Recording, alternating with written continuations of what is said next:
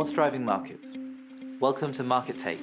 Each week we'll bring you our insights on the latest market and economic trends impacting investments. I'm your host, Vivek Paul, Head of Portfolio Research within the BlackRock Investment Institute, and this week I'll be discussing our strategic or long-term views of 5 years and beyond.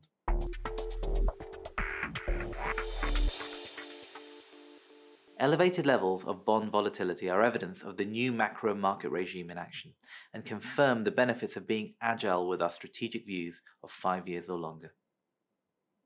We upgrade sovereign bonds in developed markets to neutral, but this masks two stories. We stay underweight long-term bonds but turn overweight short and mid-dated bonds. We also trim our preference for inflation-linked bonds, though this remains our largest overweight, and cut DM stocks to neutral. Here's why. Our 3.5-year underweight to all DM government bonds is over, as market yields have risen in line with our positioning. At an aggregate level, we have turned neutral, but this is driven by a preference for short and mid-maturity bonds, and what's more noteworthy is what we didn't shift. We remain underweight long-term bonds. Why? We think long-term yields will resume their climb as investors demand more term premium compensation for the risk of holding long-term bonds.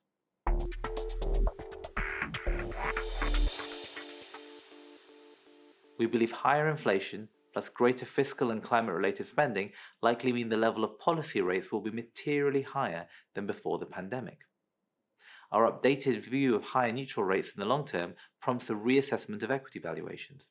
Our strategic overweight to DM stocks, which we've held since before the end of Western lockdowns, is now trimmed to neutral. Long-term stock valuations look about fair to us, but rather than warranting a higher allocation than usual. So even with the downgrade to neutral, US stocks remain our largest portfolio allocation. Despite a small reduction in our inflation-linked bond overweight, it remains our highest conviction view given our inflation outlook. Here's our market take. We think the new volatile economic regime calls for more nimble and dynamic strategic views. We go neutral developed market government bonds, a combination of being underweight long-term bonds and overweight short and mid-maturities. We go neutral developed market equities, but they retain their position as the largest capital allocation in our portfolios.